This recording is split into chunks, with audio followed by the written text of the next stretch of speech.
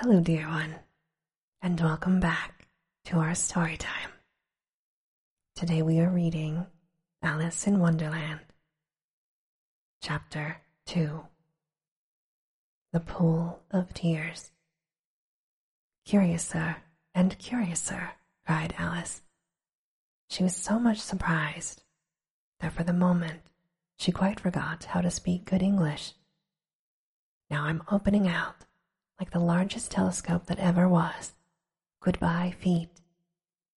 For when she looked down at her feet, they seemed to be almost out of sight. They were getting so far off. "Oh, my poor little feet. I wonder who will put your shoes and stockings on for you now, dears. I'm sure I shan't be able to. I shall be a great deal too far off to trouble myself about you. You must manage the best you can. But I must be kind to them," thought Alice, "or perhaps they won't walk the way I want to go. Let me see. I'll give them a new pair of boots every Christmas." And she went on planning to herself how she would manage this.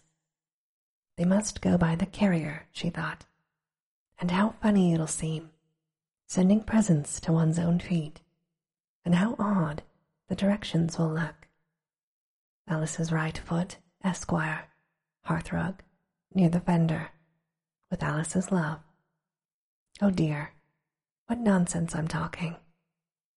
Just then, her head struck against the roof of the hall. In fact, she was now more than 9 feet high, and she at once took up the little golden key and hurried off to the garden door. Poor Alice!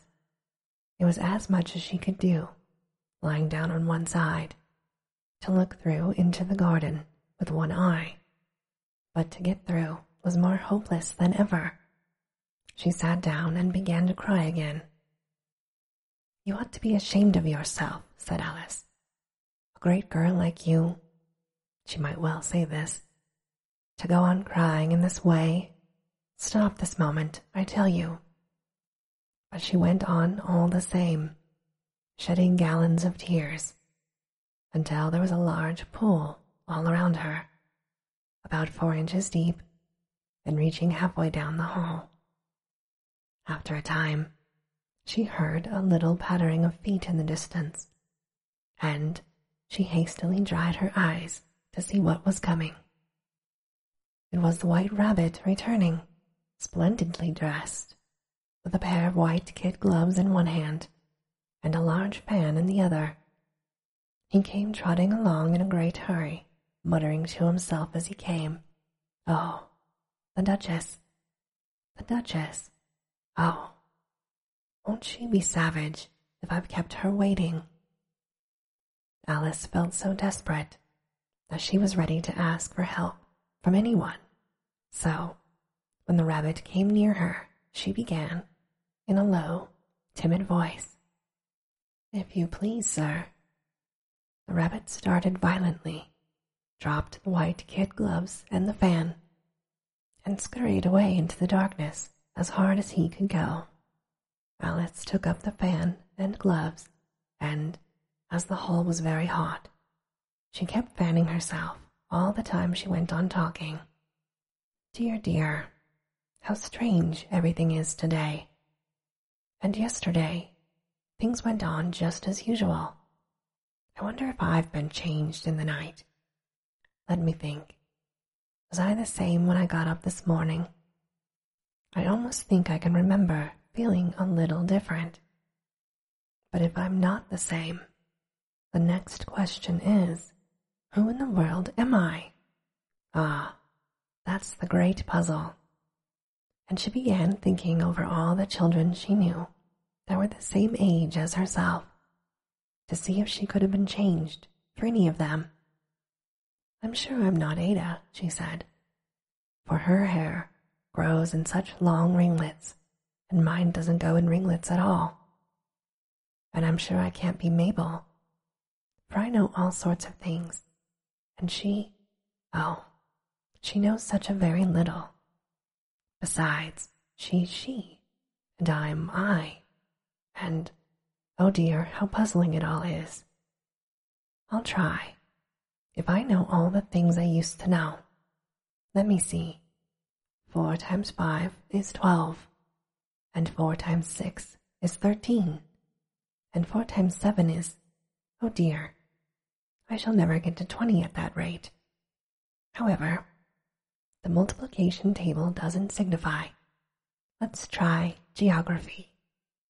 London is the capital of Paris, and Paris is the capital of Rome, and Rome, no, that's all wrong, I'm certain. I must have been changed for Mabel. I'll try and say, how doth the little? And she crossed her hands on her lap, as if she were saying her lessons, and began to repeat it. But her voice sounded hoarse and strange, and the words did not come the same as they used to. How doth the little crocodile improve its shining tail, and pour the waters of the Nile on every golden scale? How cheerfully he seems to grin, how neatly spread his claws, and welcome little fishes in with gently smiling jaws. I'm sure those are not the right words, said poor Alice, and her eyes filled with tears as she went on. I must be Mabel after all, and I shall have to go and live in that poky little house, and have next to no toys to play with, and oh, ever so many lessons to learn. Now, I've made up my mind about it. If I'm Mabel, I'll stay down here. It'll be no use their putting their heads down and saying, come up again, dear. I shall only look up and say, who am I then? Tell me that first, and then, if I like being that person, I'll come up. If not, I'll stay down here until I'm somebody else. But oh dear, cried Alice, with a sudden burst of tears. I do wish they would put their heads down. I'm so very tired of being all alone here. As she said this, she looked down at her hands, and was surprised to see that she had put on one of the rabbit's little white kid gloves while she was talking. How can I have done that? She thought. I must be growing small again. She got up and went to the table to measure herself by it, and found that, as nearly as she could guess, she was now about 2 feet high, and was going on shrinking rapidly. She soon found out that the cause of this was the fan she was holding, and she dropped it hastily, just in time to avoid shrinking away altogether. That was a narrow escape, said Alice, a good deal frightened at the sudden change, but very glad to find herself still in existence. And now for the garden. And she ran with all speed back to the little door. But alas, the little door was shut again, and the little golden key was lying on the glass table as before.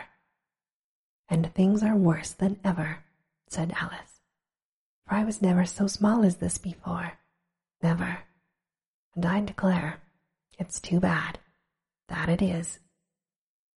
As she said these words, her foot slipped, and in another moment, splash, she was up to her chin in salt water.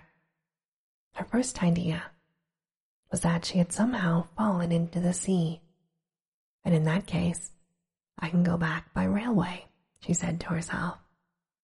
Alice had been to the seaside once in her life, and had come to the general conclusion that wherever you go to the English coast, you'll find a number of bathing machines in the sea, some children digging in the sand with wooden spades, and then a row of lodging houses, and behind them a railway station. However, she soon made out that she was in the pool of tears which she had wept when she was 9 feet high. I wish I hadn't cried so much, said Alice, as she swam about, trying to find her way. I shall be punished for it now, I suppose, being drowned in my own tears. That will be a strange thing, to be sure, However, everything is strange today. Just then, she heard something splashing about in the pool a little way off, and she swam nearer to make out what it was. At first, she thought it must be a walrus or hippopotamus, but then she remembered how small she was now, and soon made out that it was only a mouse that had slipped in like herself. Would it be of any use now, thought Alice, to speak to this mouse? Everything is so out of the way down there, so that I should think very likely that it can talk. At any rate, there's no harm in trying.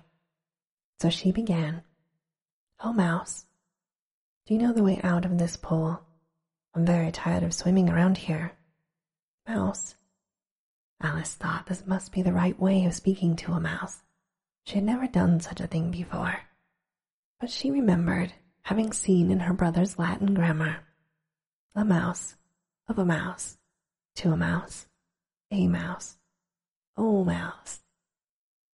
The mouse looked at her rather inquisitively and seemed to wink with one of its little eyes, but it said nothing. Perhaps it doesn't understand English, thought Alice. I dare say it's a French mouse, come over with William the Conqueror.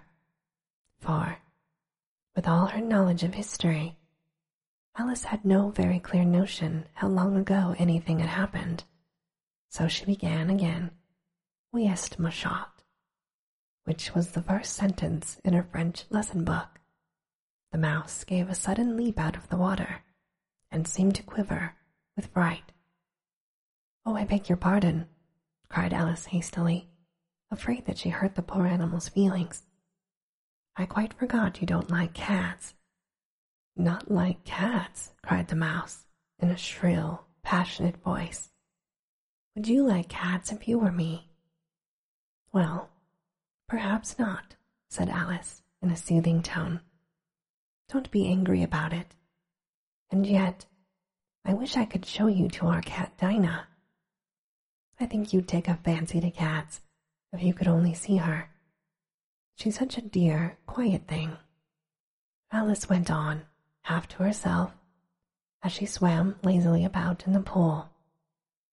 "And she sits purring so nicely by the fire, licking her paws, washing her face. And she is such a nice, soft thing to nurse. And she's such a capital one for catching mice. Oh no, I beg your pardon," cried Alice again, for this time the mouse was bristling all over, and she felt certain it must be really offended. "We won't talk about her any more if you'd rather not." "We indeed," cried the mouse, who was trembling down to the end of his tail. "As if I would talk on the subject. Our family always hated cats. Nasty things.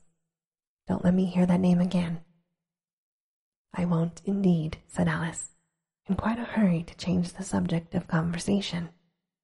Are you fond of dogs?" The mouse did not answer, so Alice went on eagerly. "There is such a nice little dog near our house I would like to show you. A little bright-eyed terrier, you know, with such long curly brown hair, and it'll fetch things when you throw them, and it'll sit up and beg for its dinner, and all sorts of things. I can't remember half of them. And it belongs to a farmer, you know, and he says it's so useful, it's worth 100 pounds. He says it kills all the rats and—" "Oh dear," cried Alice in a sorrowful tone. "I'm sorry, I've offended you again." For the mouse was swimming away from her as hard as he could go, and making quite a commotion in the pool as he went. So she called softly after it, "Mouse dear, do come back again, and we won't talk about cats or dogs either, if you don't like them." When the mouse heard this, it turned around and swam slowly back to her, its face quite pale, with passion, Alice thought. It said, in a low, trembling voice, "Let us get to the shore. and then I'll tell you my history, and you'll understand why it is I hate cats and dogs. It was high time to go, for the bowl was getting quite crowded with the birds and animals that had fallen into it. There were a duck, and a dodo, a lory, and an eaglet, and several other curious creatures. Alice led the way, and the whole party swam to the shore. And this ends our story time, dear one. Sweet dreams.